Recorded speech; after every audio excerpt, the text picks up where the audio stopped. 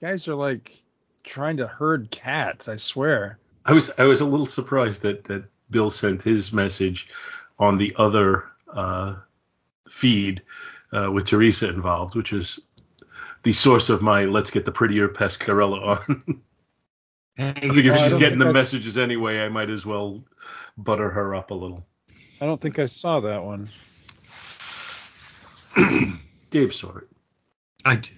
In fact, he was apparently quite hurt by the thought that he wasn't the prettiest Pescarella. Have you seen yourself? Holy shit, dude. Oh, sorry. This isn't a beauty contest. Is there a mirror in that house? We're on radio, so we don't have to worry. Exactly. That's why we're on radio. And now, it's time to sit back and enjoy the Two True Freaks Internet Radio Broadcast. Stop it! Genesis! Oh, what's in the box? Disenfranchised by the modern comics industry, producer Paul Spataro, Dr. Bill Robinson, and Scott H. Gardner now ply the time stream in a never-ending quest to rediscover and reconnect with that unique brand of fun and excitement that can only truly be found in good old-fashioned, randomly selected comic book back issues. Journey with them now. Back to the bins. I got nowhere else to go! I got nowhere else to go! I got nothing else.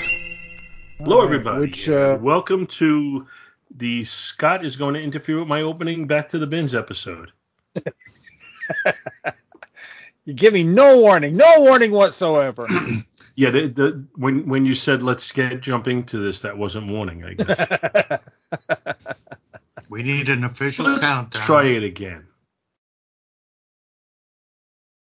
100, 99, 98. Which brings to mind what the story I like to tell, which I call Paul's colonoscopy adventure. Oh shit! Not that again. It's luckily it's not graphic to speak of, but when they give you the anesthesia and then they tell you count back from 100, and then eventually you pass out.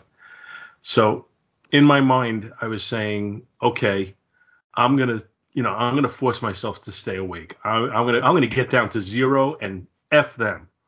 100, 99. Oh shit, they're done already. You just want them to give you more drugs. I couldn't stay up for like 5 seconds. I convinced myself I was staying up. I was not going to sleep no matter what, and I fell asleep in like 3 seconds. Anyway, hello everybody, and welcome to I'm Paul Spataro, and over there on the other side of the screen are David Pescarella and Scott Gardner. What's happening, boys? Hello. That much. Yeah. How's it going?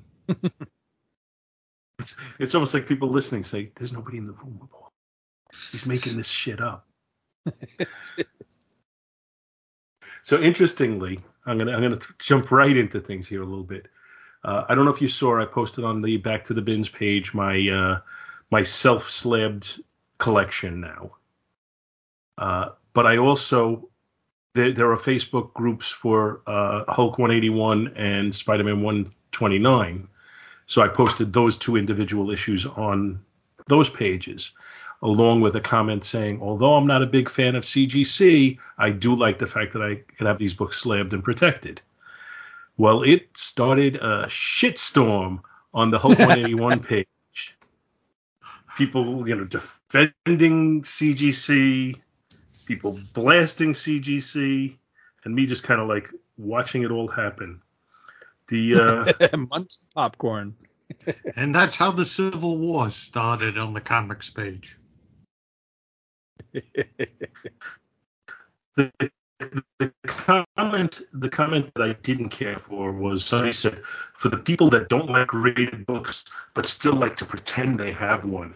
So one guy responded in It's more about having proper protection for the book in a slab, not the fact that it's graded. Why would I send a $3K valued book in the mail and hope it comes back months later for some company that isn't open about viewing their grading in person?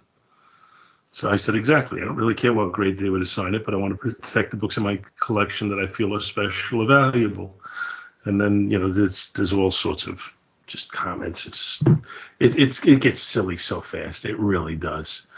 I didn't know that my not being a fan of CGC would make anybody butthurt. Anyway, how you guys doing? Good. How about you? Oh, I just gave you my adventure of the day. I'm doing fine. I gave you my colonoscopy adventure and my slabbing books adventures. Anyway, any comic news before we start jumping into book talk? Anyone at all? Anyone? Not for me. I already mentioned my comic news. I finished off Captain Storm. Oh, congratulations. I know you've been after that one for a while. Yes, I'm just waiting for it to arrive. It's got to be really cool to have a want list of one book. Mine is Action Comics number 1. My work here is done. I can move on now.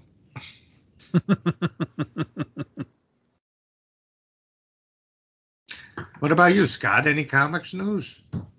Oh my God, I'm still a comics buying maniac. But these days, pretty much anything I'm getting, I've been posting it up in the group just to elicit reactions, to let people know what the latest purchases are and stuff like that. So if the listeners want to know, hey, what's Scott buying or what's Scott reading these days or whatever, just go check out our Facebook group. If you listen to the show but you're not a member of the Facebook group, I strongly encourage you to join and converse.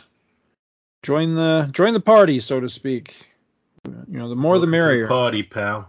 Yeah, exactly. I'd like to boost our numbers higher in the group, because I feel like our listenership is actually much higher than what we have in the group. So I'd like more of the folks to make themselves known. Chime in. On the bright side of that particular equation, I have noticed a steady increase in the number of downloads we're getting from the website. Good. Not overwhelming, but steady. Right. So, Well, that's good. I mean, I know I do my little bit to try to promote us.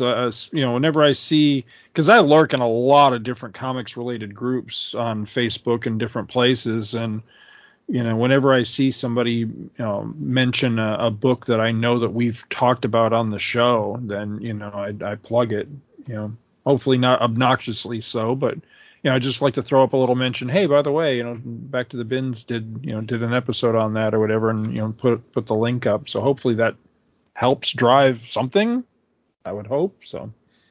Yeah, I mean, I try to do the same thing, but a lot of times, when I see that that's happening, it's not when I really have a chance or an opportunity to put a link. So then it goes by the wayside. Take a screenshot. That's what I do. Take a screenshot to remind, like if you see it on your phone, you're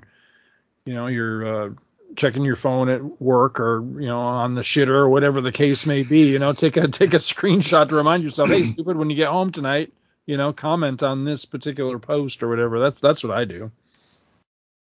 And make sure you put underneath, saw this while I was on the shitter. I think that would be a value. So everyone could join in.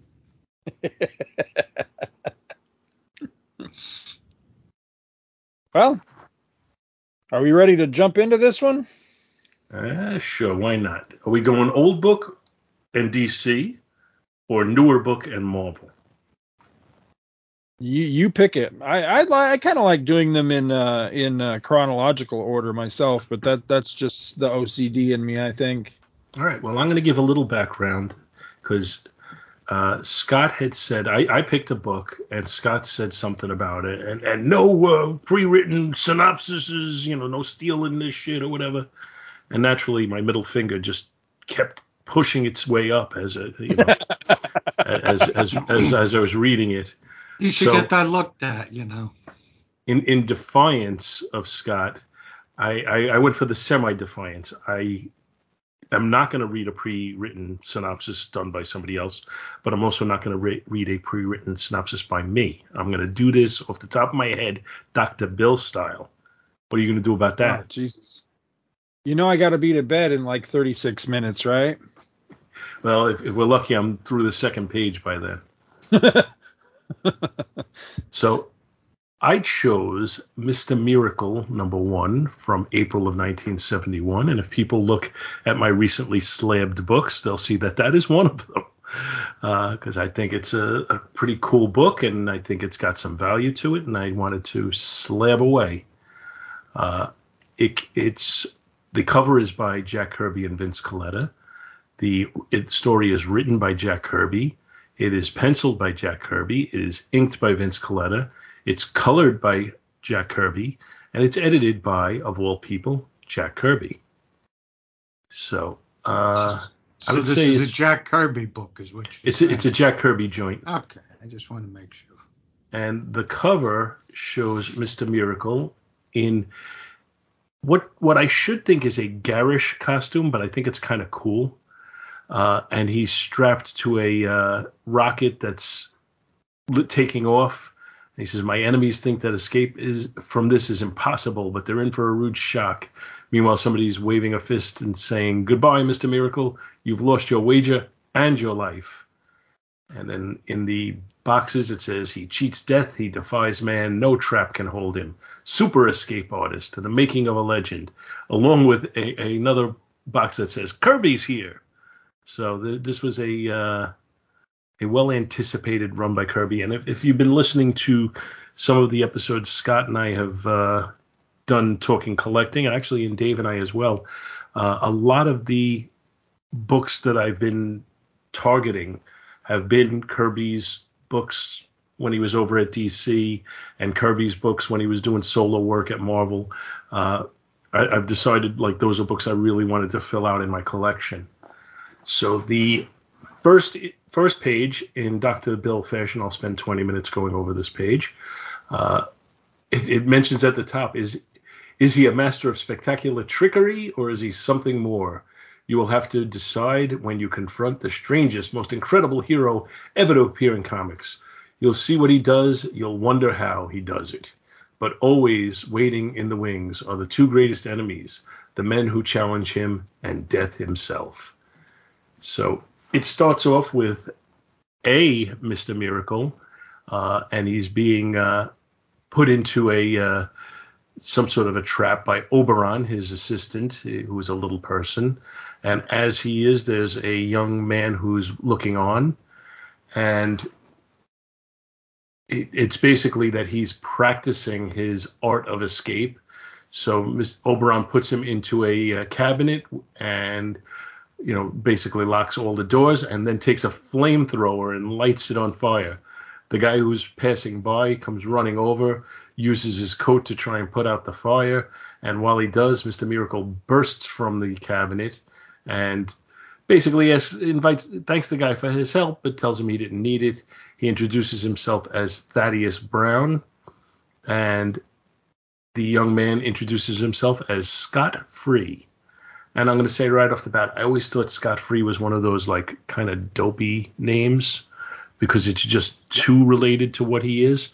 Until I read in here where he explained that they kind of just picked names at the orphanage to kind of kill the boredom and everything, and that's where he got that name. And it kind of makes sense then. It's not, something that his parents gave him, and if it was something he was always fascinated with, escaping and such, it would make sense. Anyway, as they're talking, they're approached by some real goonish looking guy and his three very strangely clad minions, and they're confronting the original Mr. Miracle. And as they do so, finally they've had enough, and Mr. Miracle and Scott take out the four guys, including with a George Reeves clanging of two of their heads together, which I always enjoy. And then we get, as they're reveling in their victory, we cut to the I guess lair of their boss, Steel Hand, one of the silliest gimmicks I've seen in quite some time. He's a gentleman whose hand was removed and replaced with steel. And just to show us how he uses it, he happens to have a solid bar of titanium in his lair that he decides to punch and crush into many pieces. Now, I'm going to question that right off the bat. Why does it have rivets in it? Why does it have rivets? Yes, that exactly. was what I was going to say as well. First of all, why do you have it there? Because it really seems stupid to go get titanium just so you can smash it. And also, why does it have rivets? That's a very good question that I do not have an answer for. Maybe the artist and the writer weren't in touch. Oh, wait a minute. That doesn't make sense. So they go back to Thaddeus's home, where Scott is in Thaddeus's son's room. And, just clunky. It's, this is clearly a young man's room. Like, really? What is it, like pictures of shells and stuff? So they go over his history, and he talks about, his life as an escape artist. And he starts to train Scott, puts him into chains, and Scott does something that surprises them, where all of a sudden the chains kind of just explode off of him, and they don't know how he did it. He explains that he has some machinery, including an intense magnetic repulsion device that made the chains come apart like that. So we find out that Thaddeus has a bet with the Steel Hand, that the Steel Hand said something about putting him in a trap that he can't get out of. And he's practicing now to make sure his reflexes and his abilities are totally honed. So now he's doing another one where he's chained to a pole, and while he's chained to a pole, Oberon has got a giant ball that he's going to release, which is going to roll down and crush him against the pole. Just as he's letting the ball go, a sniper shoots Thaddeus and kills him. But not knowing that, Scott sees the ball coming and uses his power glove of some sort to make the ball divert and not hit into him, but Thaddeus passes away from the bullet wound that he got. So the Steel Hand is reveling in his victory and does an arm wrestling contest with a robot who he crushes the robot's hand, and that's over. Now, another question there. If you have a steel hand, and that hand is attached somewhere at your forearm, and you get into an arm wrestling contest with somebody who's like ridiculously strong, isn't the area where it's grafted to regular human arm going to be at severe risk? Anyway. Yes. Yeah, absolutely. Yeah, it's $6 million man syndrome. I think we talked about that in the past. Where Steve Austin would reach down and lift up a car so Oscar could change the blown out tire on his car. Well, it's like only his arm is bionic. Unless like his skeletal structure and his spine was also reinforced, he'd end up giving himself one nasty hernia at the very least. So it doesn't quite work. Yeah, well, exactly. The next issue, the Steel Hand, is called Stumpy. Yeah, exactly. So then, as he's reveling in his victory over the robot, Mr. Miracle jumps in, and they're shocked because he's dead. But he tells him the age of miracles isn't over yet, Steel Hand. Look again. And they basically renew the bet that they had, where he says he's going to give him a trap that he can't get out of. And that's when we revisit what we saw on the cover. They chain him to a rocket ship that they send into space. And when it gets high enough, it explodes.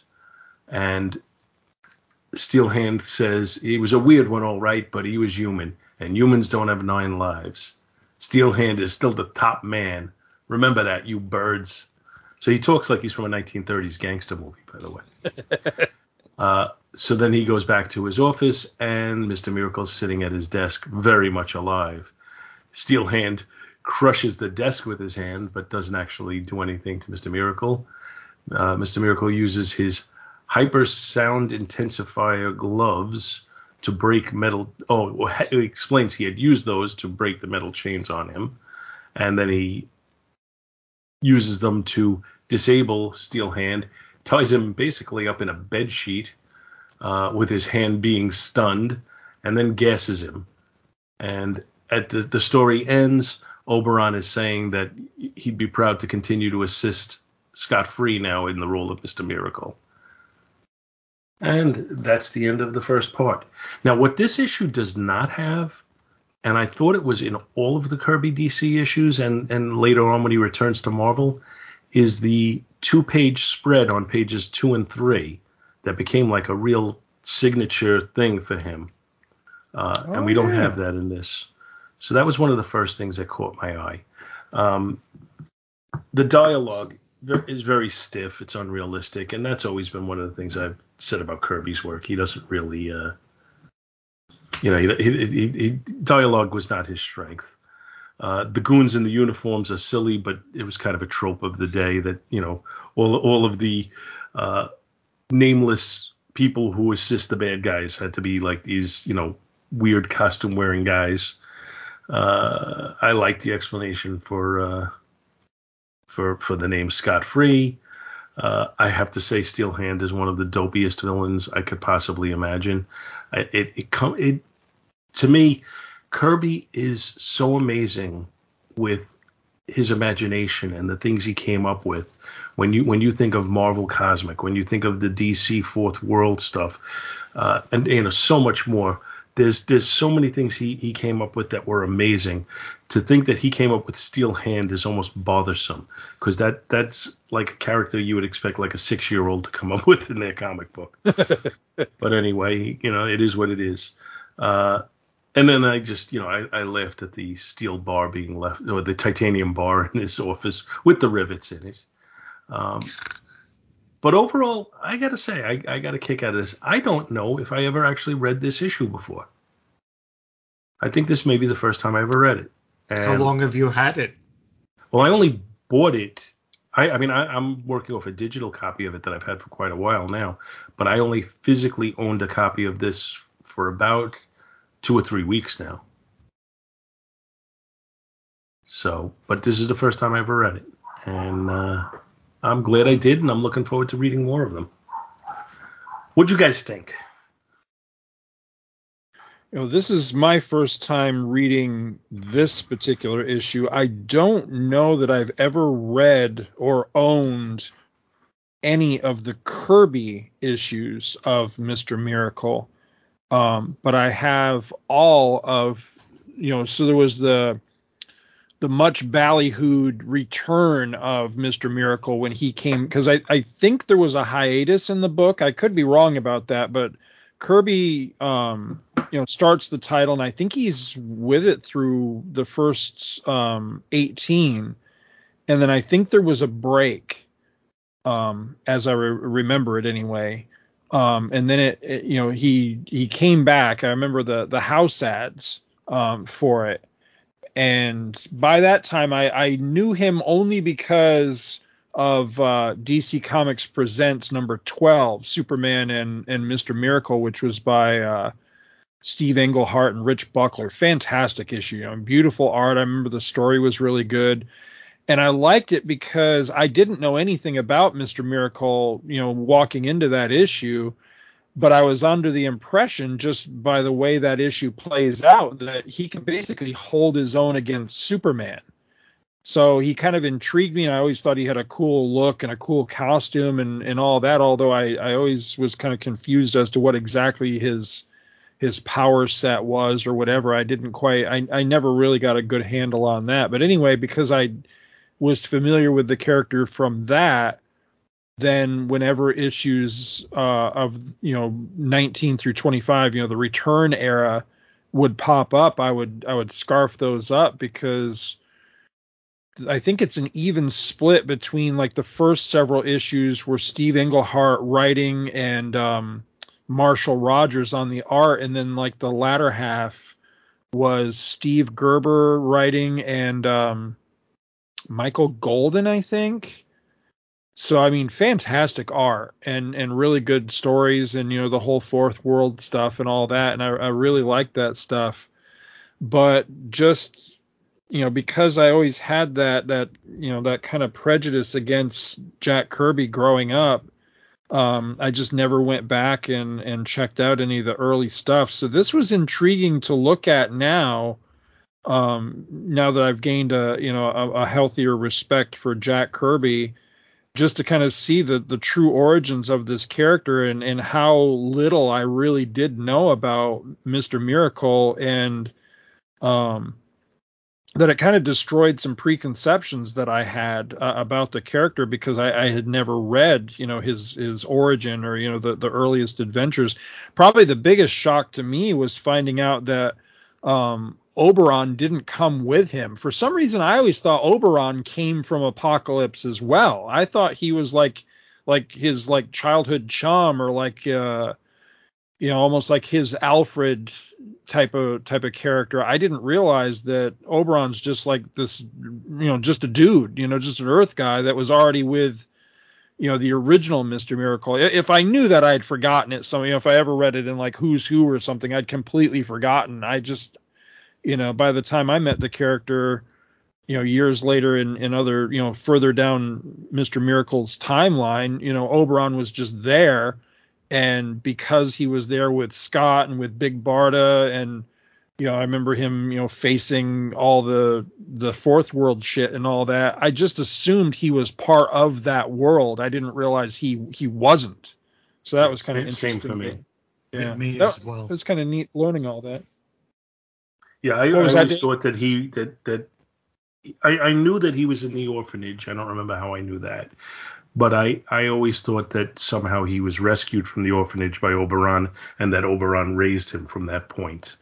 Right. And that was, I guess, myself kind of creating a history that didn't exist. Right. Well, my exposure to Mr. Miracle was much later. I think it was in the Post-Crisis, the Action Comics run where they had him and Big Barda show up early on. I think the book with Sleaze in it. But, yeah, where Superman and Big Barda make a porno, yeah. Right. That stuck in my mind for some reason. Well, for some reason. But I as well thought Oberon came from New Genesis or Apocalypse. I was never a big fan of the whole fourth world stuff, so I was... I never looked into it. I had no idea there was an original Mr. Miracle. I thought that was just him. So I know there's also a Mr. Miracle that is after him. I can't remember what the characters, what the name of the character is, but I've definitely seen it. I haven't really read much of it though. I don't really know how that all went about. You could put Mr. Miracle on the long list of characters that I think is pretty cool, but I really don't know a heck of a lot about. Yeah, I'm the same way. And with that, with volume 1 of his series now, I've pretty much acquired the entire series, with the exception of issue number 2. I think is the only one I still need. So, any other thoughts about the individual portions of the book? There was something. I'm just looking through the copy I have.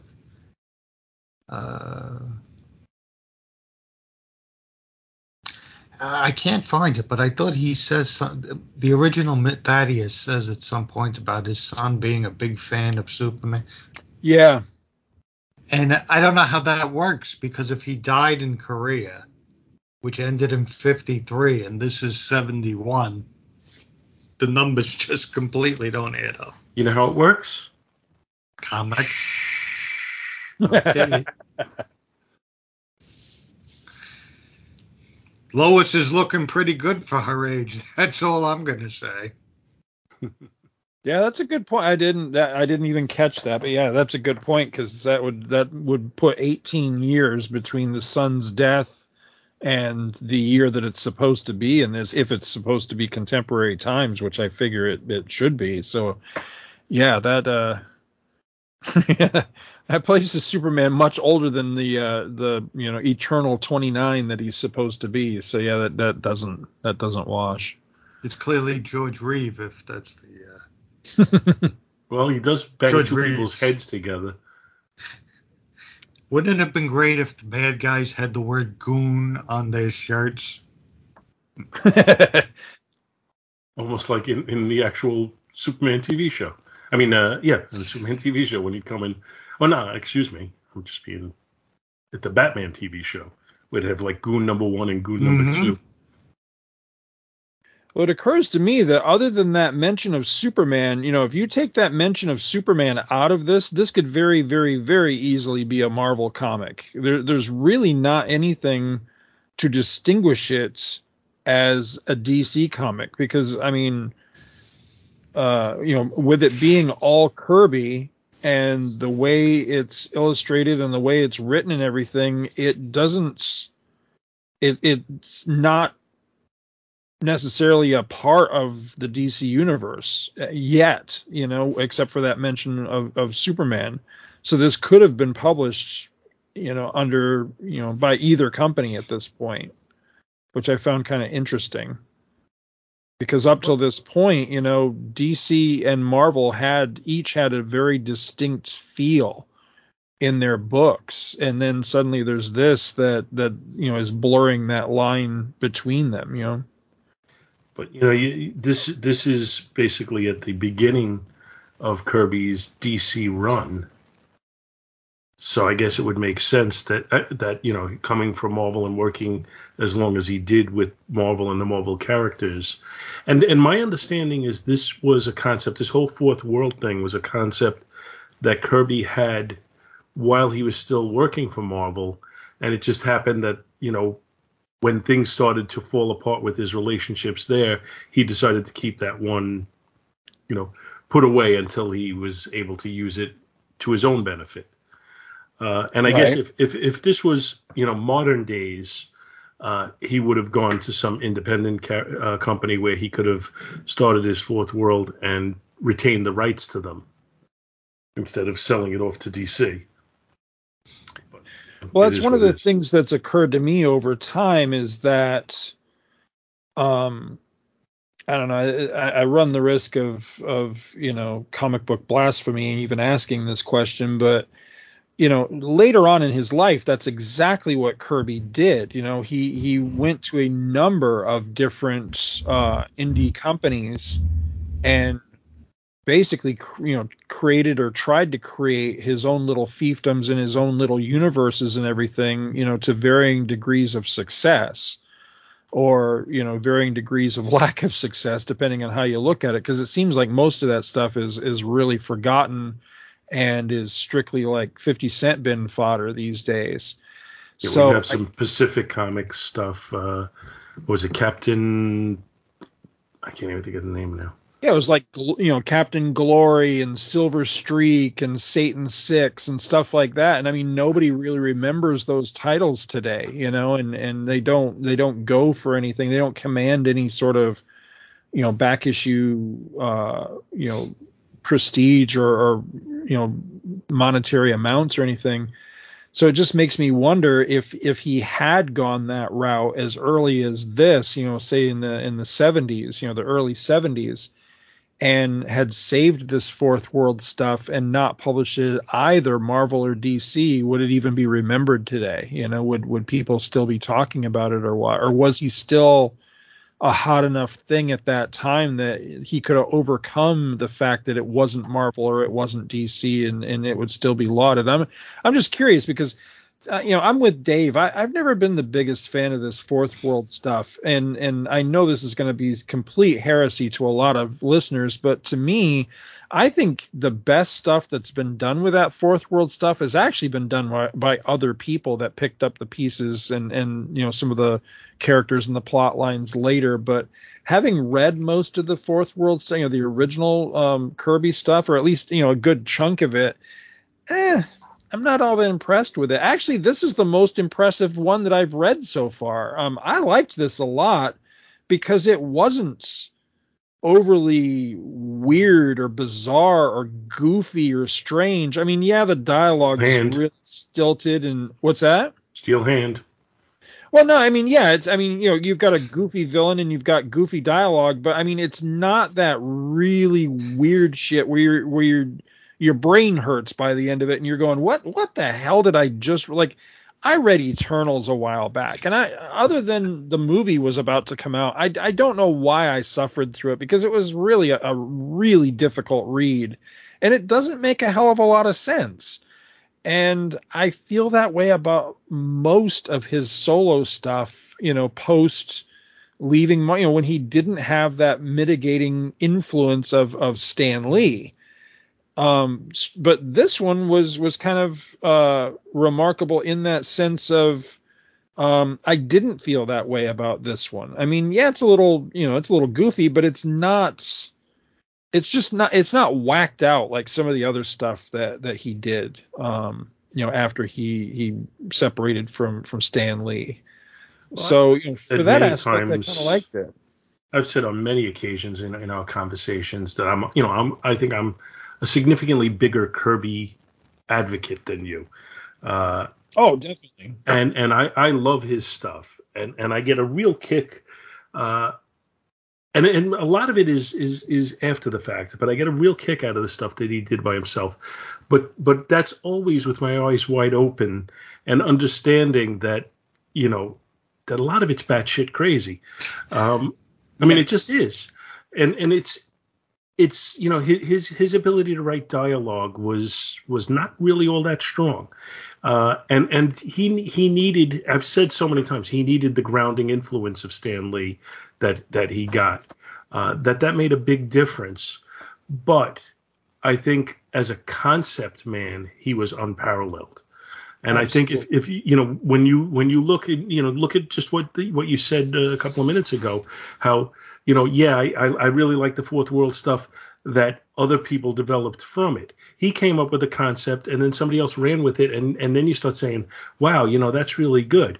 A lot of the stuff in Marvel, a lot of the the cosmic stuff, that all those seeds were all planted by Kirby, and then somebody else took it and expanded it and made it great. So it's the great concepts that are there.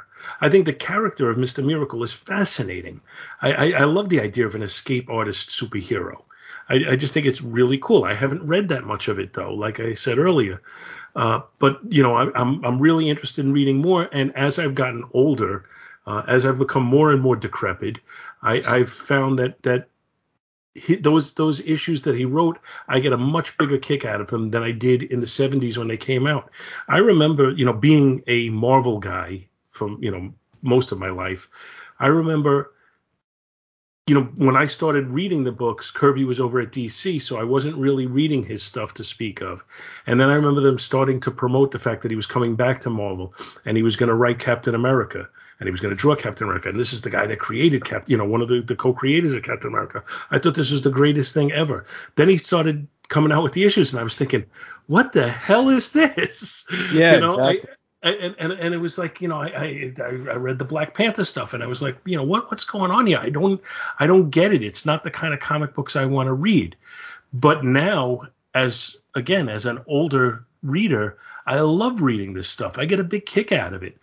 And I want to sit. I've read a lot of the Fourth World stuff, but I've never done like a read through on it. And that's one of the things I want to do is, put together a reading order on the Fourth World stuff and read it from beginning to end of his run. And I've been trying to acquire most of it. I've gotten all of the issues of the Forever People. I've gotten all but one issues of Miracle Man. I still need, I think, about 5 issues of the New Gods. And that's another run that didn't go that long. It was only, I think, 18 or 19 issues. So I'm missing the ones that are going to be the big ticket items, unfortunately, on that. But I'm slowly acquiring them. I have one issue of Jimmy Olsen that he did that I don't have, and unfortunately, I believe it's the first full appearance of Darkseid. So it goes for bigger bucks than I want to pay. So that may be why I end up not having the wherewithal to get it unless I find it at a very reasonable price. But anyway, I've been acquiring all these issues and I've been really enjoying them. I'm I'm trying to think what other series he had going at DC that were unrelated to that. He had started that issue, that series Sandman, and I have all those issues. Those can be gotten on the cheap, by the way. Right. What else? The Demon series. I think I'm only missing 2 or 3 issues of that. Unfortunately, I'm missing the first issue, which is going to be the pricey one.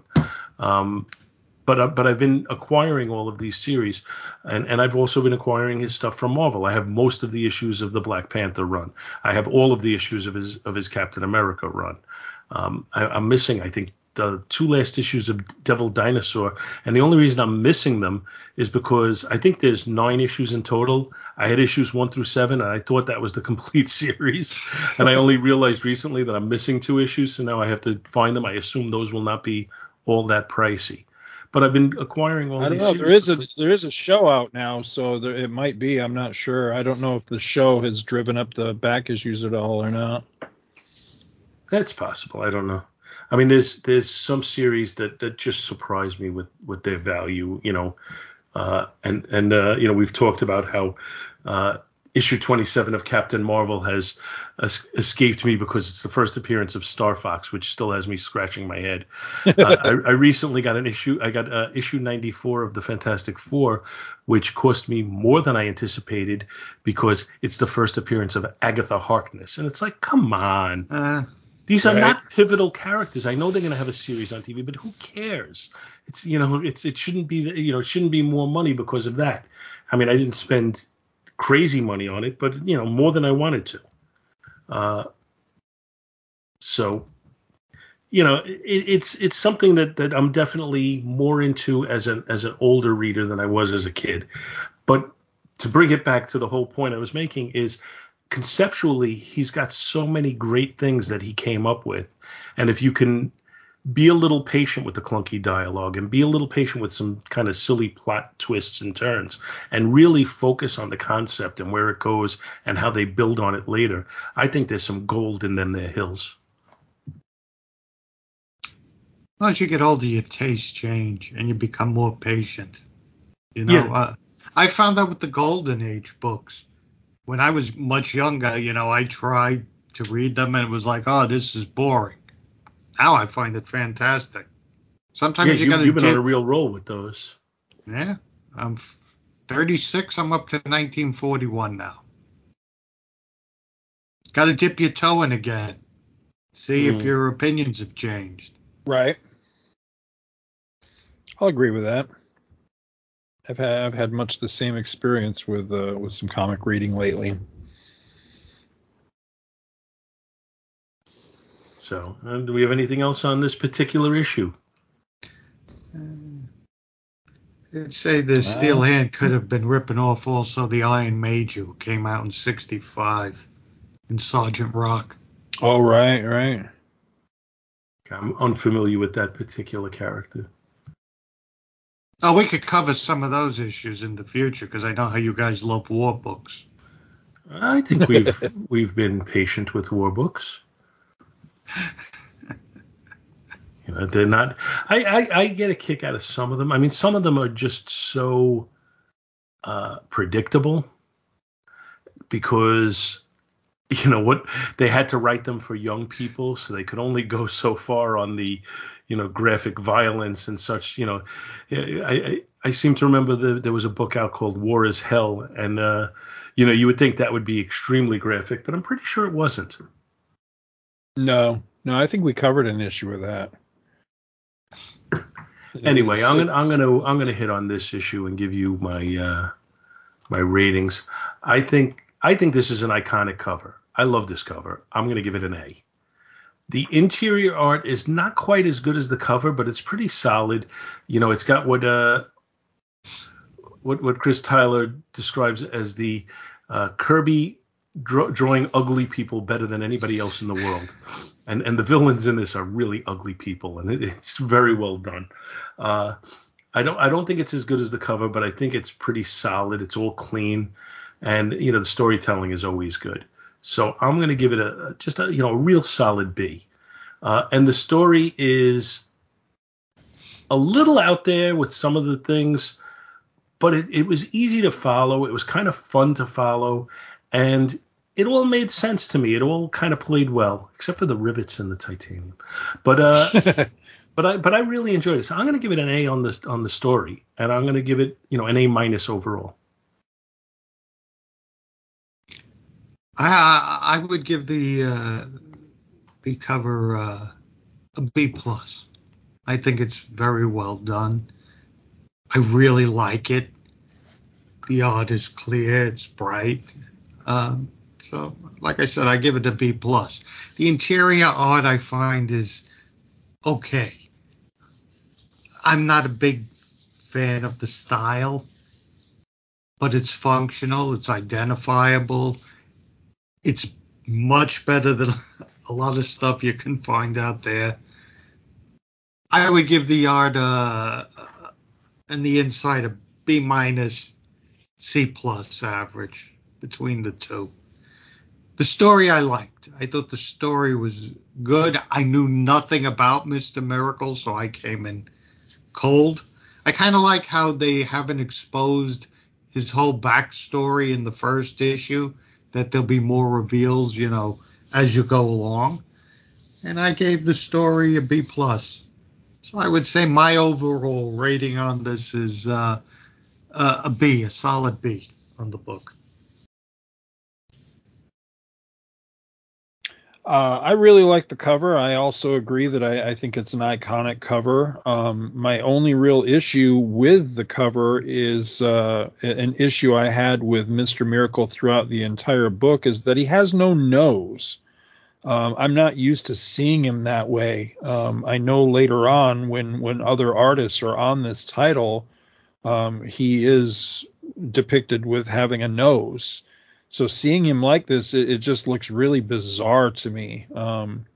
Especially the opening splash. He looks like another character that I'm having trouble placing. Like, I don't know, like maybe like Ambush Bug or somebody. I don't know. He looks funny, but I see that opening splash, and instead of the title being Murder Missile Trap, it should be I Have No Nose and I Must Sneeze or something. It's just he just looks really funny. But anyway, the cover I really do like. I'm going to say an A minus on the cover. I think it's a really sharp cover.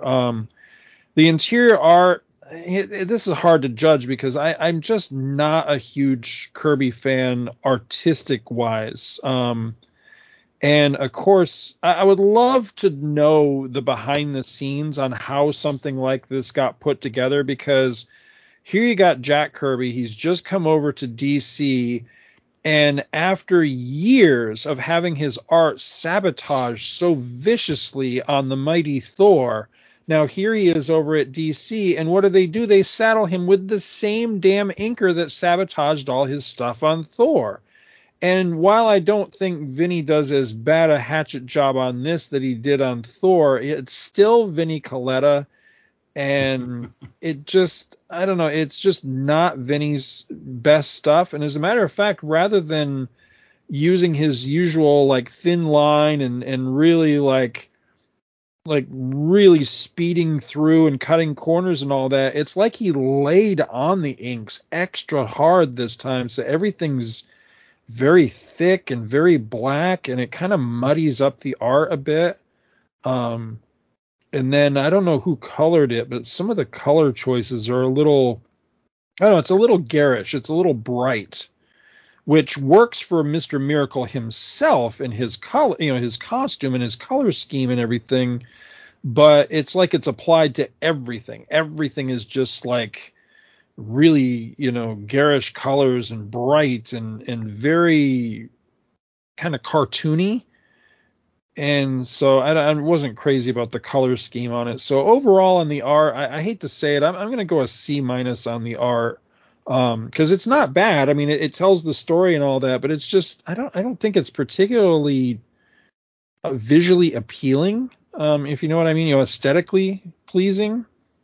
But it's functional. It gets the job done. And then the story, I enjoyed the story. I mean, goofy villain aside, goofy dialogue aside, It is a good story, and I liked, gaining this insight into the character and the earliest adventure and all that, because I learned some things about him that I just was not aware of, and it's a good setup. And as Dave said, he doesn't spill the beans right out of the gate about what's going on with Scott. We meet him, and clearly he's employing gadgets and stuff, but we don't yet get any real knowledge of just exactly what a grand backstory he has, being one of the new gods, and the adopted son of Darkseid and all that sort. So it's, there's a whole lot more grandeur lurking behind the scenes that's going to come along later. That's not even really hinted at yet. Here it's, he's still pretty much a mystery. And that's intriguing enough to, that if this was brand new and you knew absolutely nothing, I think it's enough to where, you'd want to learn more. You'd want to keep going with the characters. So I thought that was cool. The only other quibble I really had about the story, other than the rivets and the supposedly solid piece of metal, was he ends up wrapping up Steel Hand at the end of this thing with basically a giant bed sheet. Now, he says, he has a line here. He says, it may have made a chute for me, but it will wrap you up in a package for the law. Now, is he saying this was a chute? Like he used this to escape at the end? Or is That's he the way saying, I read it. That's how I read it, too. I mean, I guess you could interpret this dialogue as meaning it may have made a chute for me if I had employed it, but I'm reading it as he's literally saying it was my parachute. If and I'm that's thinking true, he came to Steel Hand's office straight from having escaped from that trap, which would make sense that he'd right, have that with him still. Right, but they were there. This wasn't a situation like on the old Batman TV series where they set him in the death trap and then they buggered off to go do something else and just left him hoping that he would die. They're standing right there when the rocket blows up, so they don't see a little man parachute down. That's the only thing. It didn't make any sense to me that if he did parachute down, as opposed, because there's on the page before that he's using jets and he says something about he had jetted across town or something, and I'm like, okay, I can see that. But then you turn the page and when he wraps up Steel Hand with the parachute, he's saying, this is my parachute, and I'm like, well, then you would have been observed. A guy floating down in a parachute's a pretty observable thing from any distance, and they're standing right there when the rocket blows up. So that to me didn't quite jibe. Like, how did they miss that essentially? That's how he escaped. So my headcanon is they missed it because they're stupid. Oh shoot, we missed him. I guess. But I mean, that's a minor quibble. Story wise, I think I would give the story a solid B. I enjoyed it. I thought it was really cool, and it's it's fun for its time. And I mean, this is one of if not the best Kirby as writer stories that I can recall having read. So yeah, for that alone, I was pretty impressed with it, because looking at that credits page and written, drawn, everything by Jack, I was just like, oh God, what am I in for, type of thing. But I ended up enjoying it quite a bit. So yeah, overall grade, I will say a B+ is an overall grade, because I dug it. I thought it was pretty cool. Cool.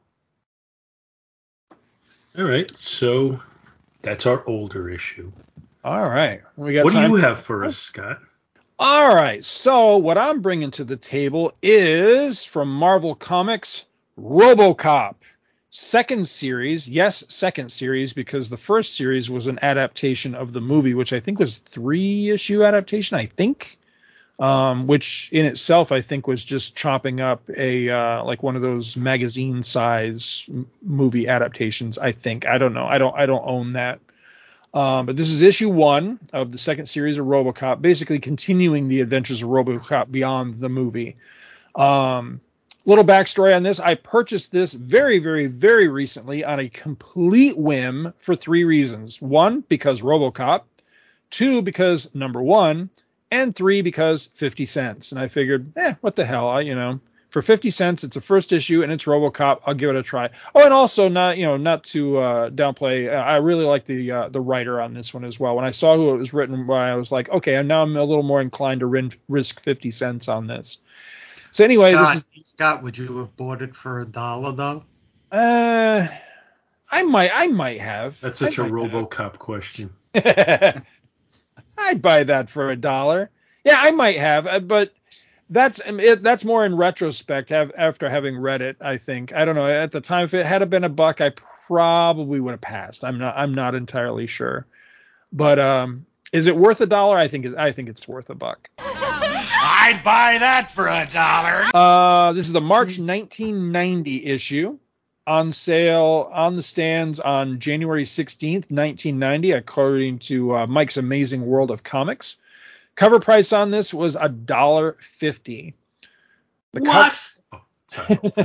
The cover on it is by an artist I am completely unfamiliar with, Lee Sullivan, and Kim DeMulder did the inks. They are also the interior artists on the book. And the cover is pretty cool. It's just it's kind of a poster shot. Now, this is such a thing in comics today, but back during this time, that wasn't really so much the case. But there's not really any dialogue or anything. It's just it's like a poster shot of RoboCop doing a very RoboCop stance with his gun while there's these weirdos in the background and everything. And it just says, based on the major motion picture RoboCop, the Future of Law Enforcement, first action-packed issue. And that's pretty much all the verbiage that's on the cover of it. The story is entitled Combat Zone. That's combat spelled with the letter K. That's important, I guess. I don't know. It comes up several times during the issue. Also, I'm going to speak directly to a listener if he is listening. Mike Voiles, if you are listening to this, I just want to point out, buddy, you know I love your site, but there's an error. The page on your website for this particular issue misspells the title as Bombat Zone, Bombat with a B instead of a C or a K. So I just thought I'd throw that out there.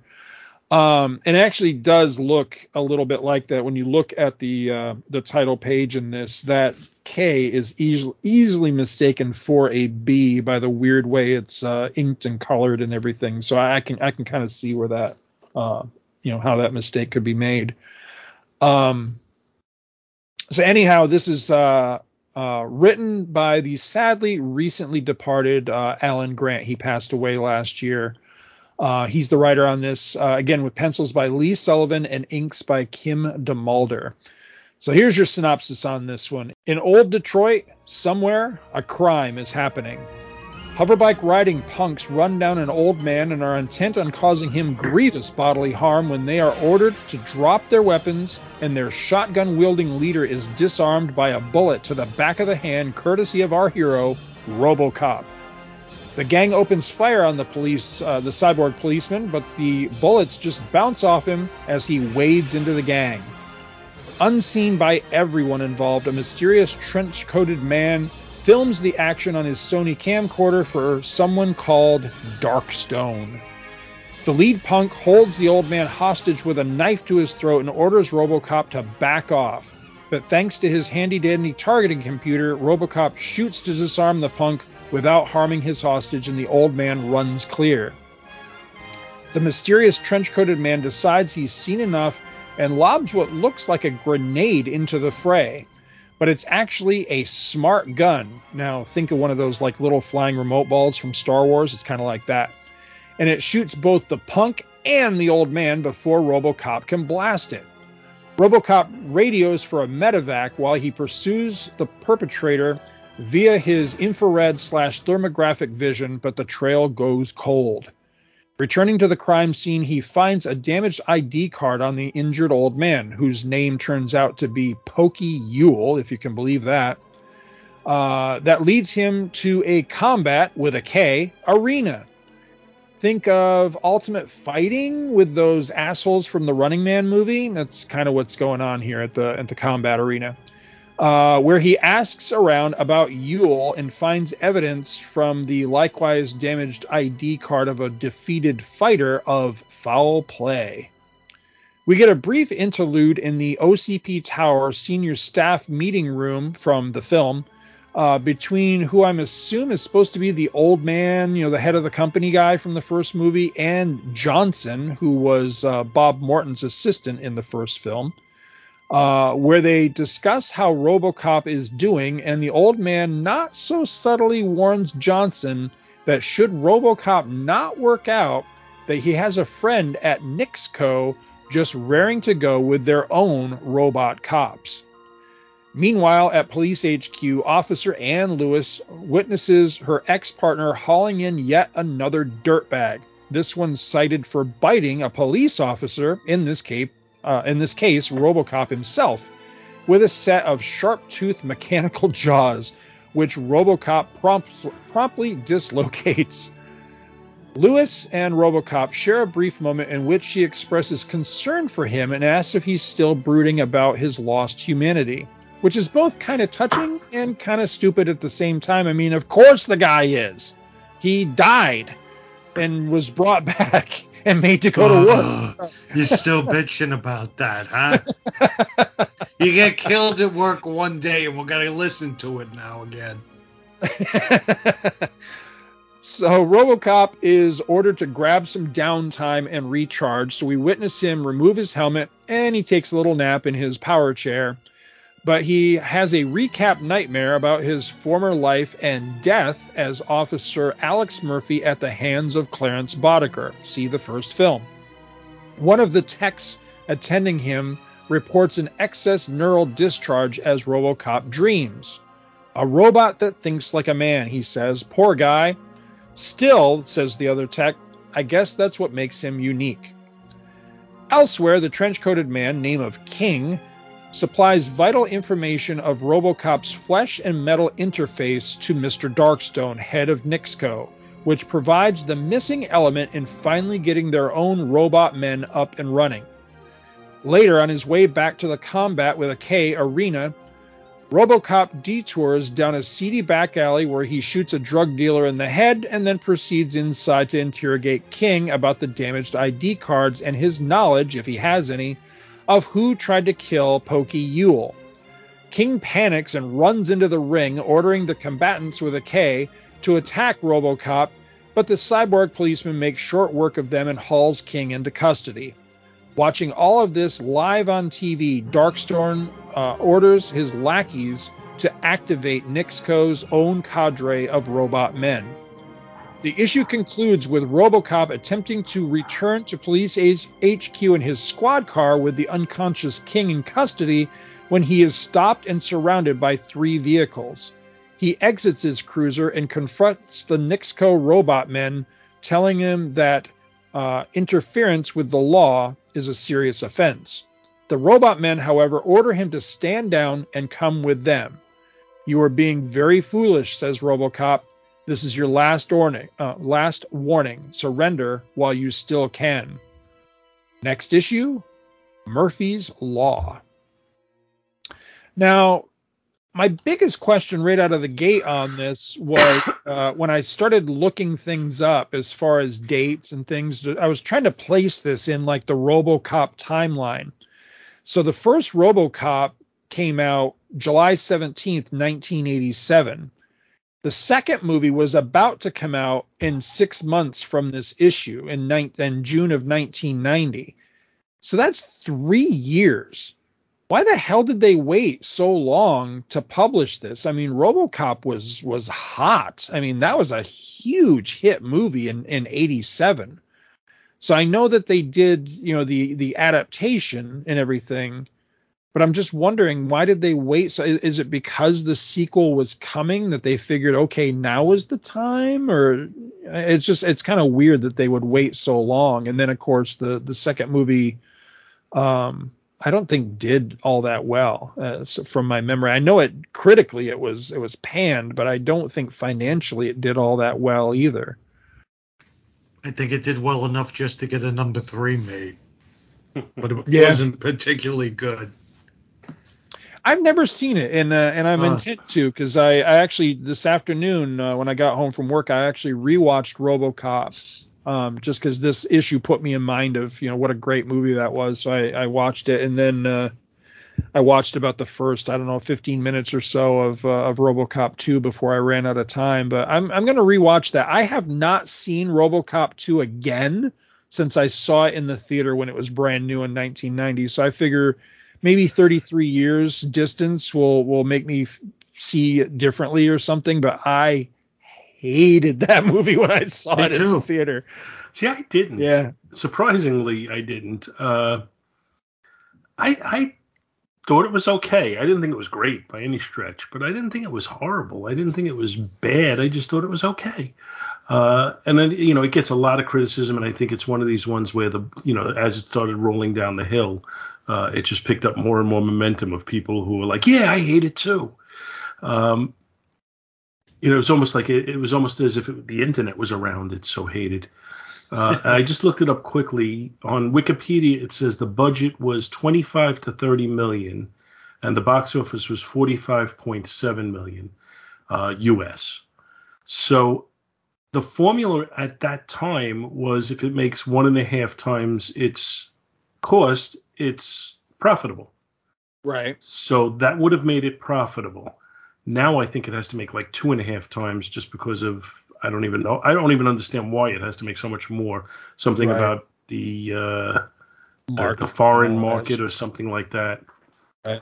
But well, look at the first movie though. What did the first movie do? Because I don't think the budget was very high in the first movie, and I think the first one did gangbusters, if I remember. I mean, I remember it being the first huge one hit. Cost 13.7 million to make, and it made 53.4. So it made a little over like 3.5 times its cost. Right. So it did do better.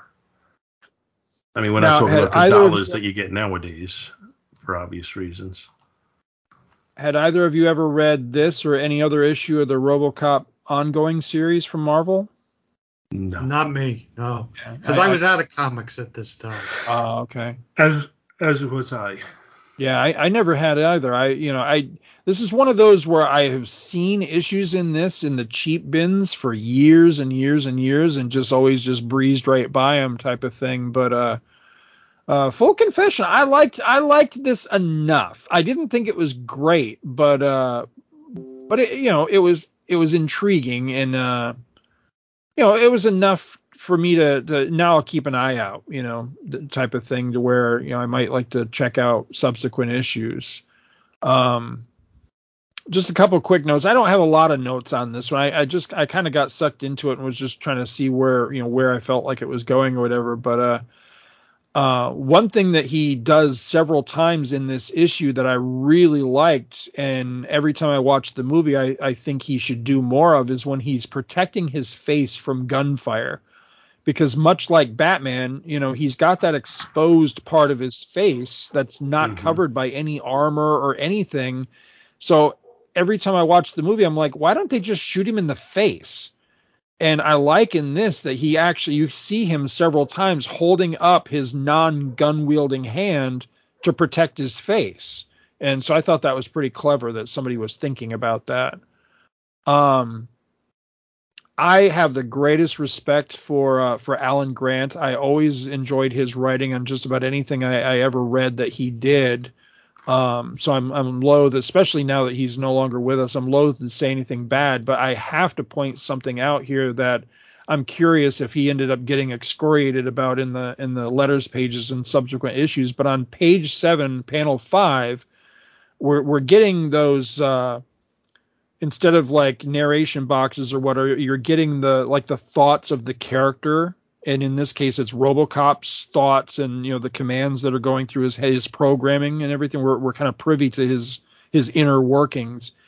And there's a part on page 7, panel 5, where his directives flash up, and it says, protect the innocent is directive. I think it says directive 3, protect the innocent. It's not. It's directive 2, because his directives are to serve the public trust, protect the innocent, uphold the law. So they messed up on that one. They've got the directives out of order. So I couldn't help but notice that. I have absolutely no familiarity whatsoever with Lee Sullivan, but I kind of dug the art on this. I mean, it's in that 90s mold and everything, but it wasn't bad. I mean, I really liked his his likenesses of RoboCop, and the action wasn't bad or whatever. I mean, it's not the greatest thing out there, but for a licensed book, a lot of times the licensed books, they don't seem like they put a hell of a lot of effort into them, and it got worse down the line, with subsequent licensed books where they weren't putting a lot of effort into them, I felt like, but this wasn't bad. I kind of enjoyed the art in this. Like I say, I like Alan Grant a lot. I like his writing, and this felt authentically RoboCop enough, for the first issue, for the first outing, to kind of intrigue me, to make me interested to see, okay, where are we going with this? And like I say, if I see subsequent issues on the cheap again, no, this only ran like 25 issues. I might start scarfing them up just to kind of get a better feel of the series as a whole and where things went and all that. But yeah, that's pretty much all I got. What did you guys think of this? See, I think one of the things about this is it's not quite edgy enough to have the RoboCop feel. And what's interesting is I think RoboCop 2, the movie, almost got criticized because it went too far into edgy. Right. So it's almost like you can't win on that. But I thought the story was okay as kind of a sanitized version of RoboCop, or a somewhat sanitized version. I didn't think the story was bad, but I do differ from you on the art. I don't care for the art in this issue. And the biggest reason is RoboCop himself. I think a character like RoboCop who's all mechanical and everything, there's just so much potential to draw him in an imposing and impressive way, and it almost feels like he was rushed in this. There's not nearly as much detail as I feel like the character should need. I'm thinking like just things I've seen from different artists on where they drew like Baron Karza, or even a lot of Iron Man books and such, where they really went to town on the armor, and I think that this one fell short on that. So the art isn't bad, but it does have just kind of that 90s feel to me, even though it's not quite the 90s yet, or it's the beginning of the 90s. I'm with you. I definitely have a 90s vibe from it, mostly from the bad guys and the combat fellas. They look like Right. a central casting from the 90s. but RoboCop, I think, looks great. Yeah. Yeah, I do too. The old man looks somewhat similar. Johnson somewhat similar. And Lewis, in the first picture, you see her. She looks like someone from The Lion King. But after that, it's not bad. Well, what was it? The Thundercats. That's what I'm thinking of. Right. But no, I think the art is good. I got a kick that they had the little TV segments in there as well, just like the movie. It's kind of actually moving towards RoboCop 3, when I think it goes from R to PG-13. And if they'd made another one, it probably would have been PG. I mean, I definitely see what you're saying about, the violence, and I wouldn't necessarily go into this thinking it's going to be anywhere near as violent as the first movie, or as bloody or gory or what. But I'll argue that, that it's not Saturday morning cartoon either, because I mean, he literally walks into that alley and just shoots that guy right in the head. So I mean, he's not screwing around either, and they don't, it's not off panel, it's not done in any weird angle or whatever. I mean, it's just boom, straight on. He just wastes the guy. So I mean, that's pretty violent, even for this time. So I liked that, that they got away with it when they could.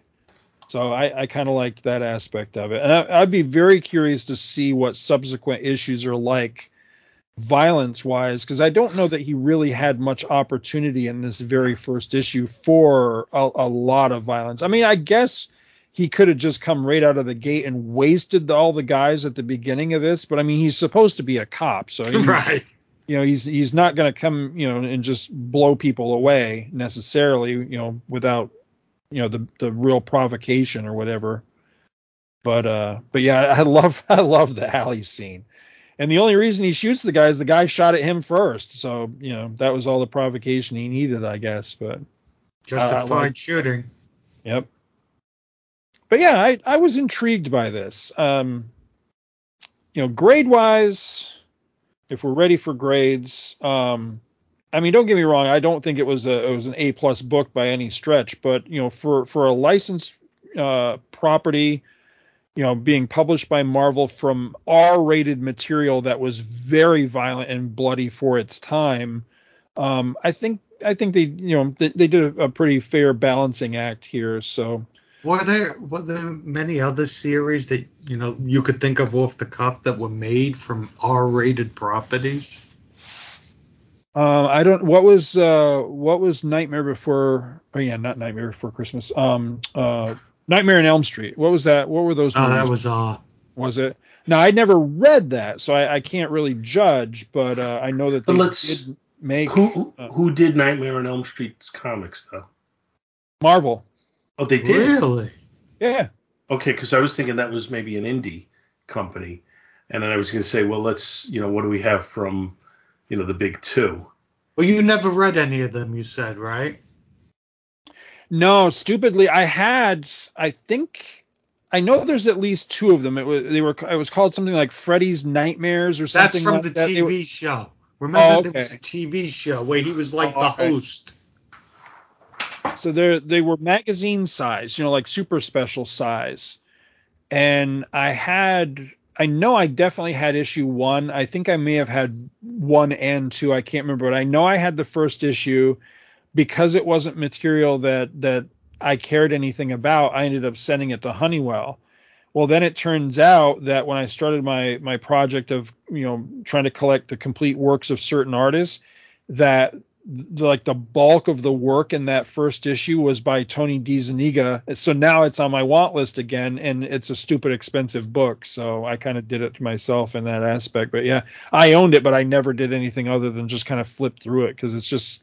I've never seen any of those movies. I don't care about, the character of those movies or anything. So it just was, at the time, it wasn't anything in my wheelhouse. Trying to think, are there any other R-rated? So I tried to do a quick Google search for comic adaptations of R-rated movies, and they're giving me the exact opposite. They're giving me R-rated movies that were, comic book adaptations. What was Conan rated? I thought that was PG-13, but I could be wrong. Okay. But what came first? Was the comic was first, wasn't it? Or the movie? There was a comic well before the movie. Yeah, but they did adapt the movie, the Schwarzenegger movie, to a comic. I'm pretty sure they did Red Sonja as well, but I don't know what Red Sonja was rated either. Neither the Jaws. Well, they didn't do Jaws 1. They did Jaws 2, but I don't think that was R. I don't remember what Meteor was rated, but I don't think that was an R-rated movie. I'm trying to remember. Off the top of my head, I know there's probably like a super obvious one that I'm just totally forgetting, but I can't think of anything. The only other one off the top of my head is actually a DC. DC adapted Total Recall by Schwarzenegger, and I'm pretty sure that was an R-rated movie. I think that was too. But I can't. Off the top of my head, I can't think of anything else that Marvel adapted that was from R-rated. But I'm like I said, I'm probably forgetting something completely obvious. But anyway, I mean, do we have anything else on this? Or are we ready for grades on this one? I'm ready. I don't really have anything else. I didn't have a lot on this one, unfortunately. Okay. Cover, I'm gonna say an A. Well, let me think. I'll say an A minus on the cover, because the only thing I honestly don't like about the cover is I don't like the hover bike weirdos in the background. I think if you take them out, I think that's a pretty iconic image of RoboCop. I think it's pretty well done. It's a nice stance. It showcases the character. It showcases his environment. I like the OCP building in the background. I even like the coloring. I think it's pretty sharp. I just don't like the hover bike guys in the background. It just kind of it's unnecessary. It doesn't really add. It just kind of detracts, because I'd rather just see the environment behind him rather than them hovering around in the sky like that. So yeah, I like the cover quite a bit. Interior art, I mean, I'm not like, don't get me wrong, I'm not like super enamored of it. I'm saying for a licensed comic, I was pretty impressed with it. I thought the art was more than serviceable. As far as an overall grade on it, I will say a B minus on the art, because I do think it's better than average. I think the anatomy is very good. I like how RoboCop looks. It's got a little of that 90s damage, but of course it's a 90s book. And I was going to take off for likenesses, but they may not have had likeness rights. So that might be why Lewis looks a little weird. I'm noticing Clarence Bodiger looks absolutely nothing like Kurtwood Smith. And I'm still not sure if the old man is supposed to be the old man from the movie, because if he is, he doesn't look a damn thing like him. Johnson does look like Johnson from the movie, I thought, but I'm not sure on that one either. But yeah, I thought the art was pretty good for what this type of comic is. So art wise, what did I say? B minus? Yeah, I'm gonna stick with that.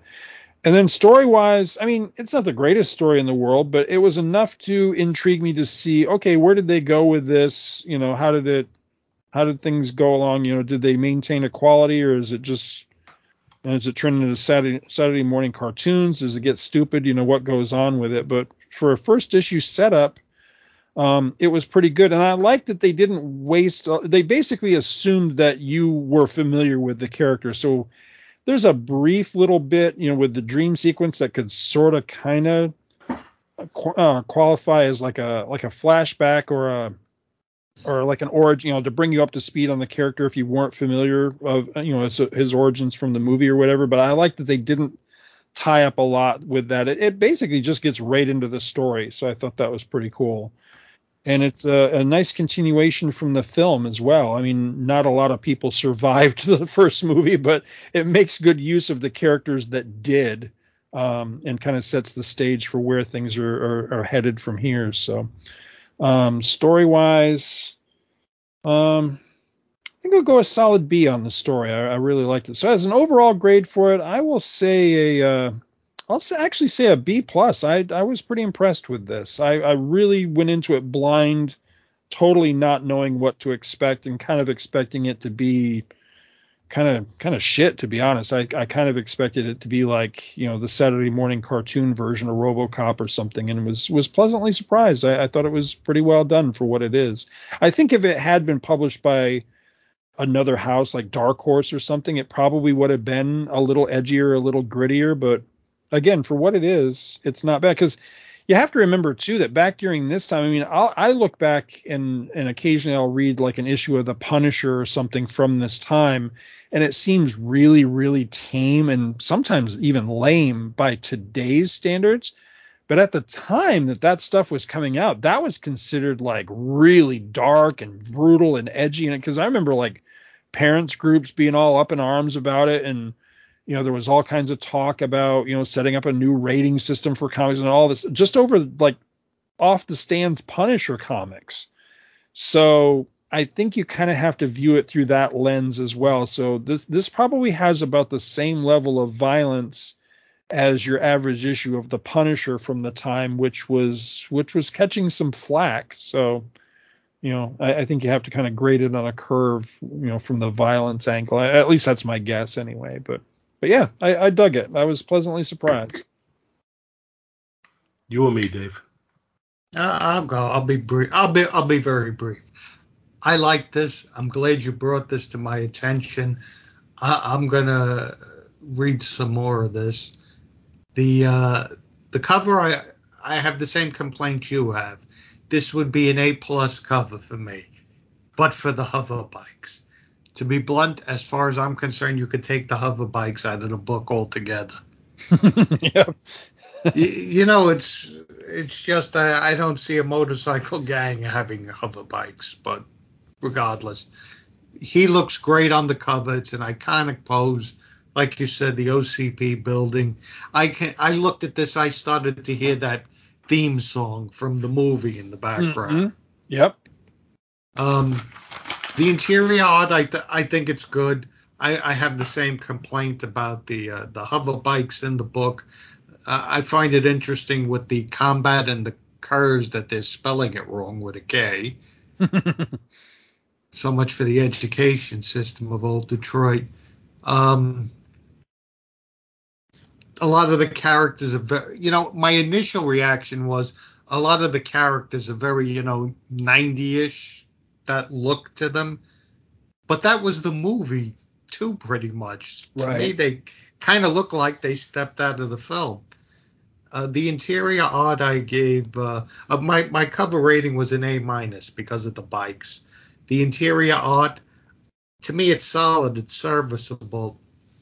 I recognize the characters. I would go with a B+. The story, I'm curious to see where it goes. I'm on board to continue along in at least a little bit and see where this takes us. I gave the story a B+. So an overall rating, B+. High B+. And I'm glad you brought this to my attention. So now's where I bring everybody down. Ah, dick. It's such a shame we don't have any more time for tonight's episode. See, I look at this cover and I see the potential for it to be really, really good. But I don't think it is. I just don't. I think the way he's drawn looks kind of amateurish to me. I could see, a really good teenage artist drawing a picture like this. I think that the Robocop armor, again, like I said when I was talking about it earlier, I think you could have done so much more and made it look so much more impressive. And I don't think this does. To me, it's okay. I don't see in it what you guys see. For me, it's a C+ cover.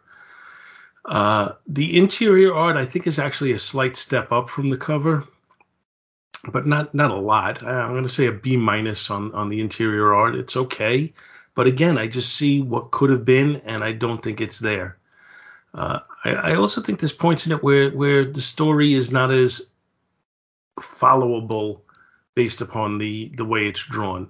I don't feel like the storytelling is especially strong. So, it's okay. Like I said, I'll say a B- on it. The actual story itself, I think, is the strength of the book. And, we talked about the lack of graphic violence. That's only disappointing from the perspective of you want to capture the feeling for the movie. But I'm not a fan of violence for violence sake. So I have to look at the story more in depth than just that. And I think it's pretty well written. And I'm going to give it a solid B, almost bordering a B+. And I do think that it is not necessarily the sum of its parts, because I think it was enjoyable to read, despite the criticism I give. And I would give it overall a B, even though, I said the art would be a B- and the cover would be a C+. I still feel like it was a worthwhile venture to read. I'm not quite as glad that you brought it as Dave is, but it was all right. I don't necessarily think I'm going to be seeking out more issues, though. It was okay. But what if it had a foil cover? Oh, well, then I would be buying like 3. Because it'd be worth a fortune at some point. Oh, that would be my retirement fund. I've made so much on those foil covers so far. It's got to be a good 20 cents in my pocket somewhere. But, what are you going to do? I like I said, I wouldn't be seeking it out necessarily. But if you take another issue to the show, I'll read it. Cool. All right, so I guess that's going to do it for tonight. Hope everybody enjoyed listening. I hope you'll all come back again next week. Bye-bye. Bye-bye. Bye. Thank you so much for listening to our show, and we hope you'll continue to join us each and every week for more good old-fashioned comic book back issue awesomeness. You can contact Back to the Bins to leave feedback, comments, questions, suggestions, and criticisms via email at bins@twotruefreaks.com or by joining the Back to the Bins group on Facebook. Back to the Bins is a proud affiliate of the Two True Freaks Internet Radio Network, which you may find at www.twotruefreaks.com. Two True Freaks is a registered trademark of DiManzo Corps of Milan, Italy. All rights reserved. Please take a moment to stop by the twotruefreaks.com site and check out their many other fine podcasts, won't you? Thanks, and we'll see you next week. Hey everybody, what's up? Dr. Bill in the house.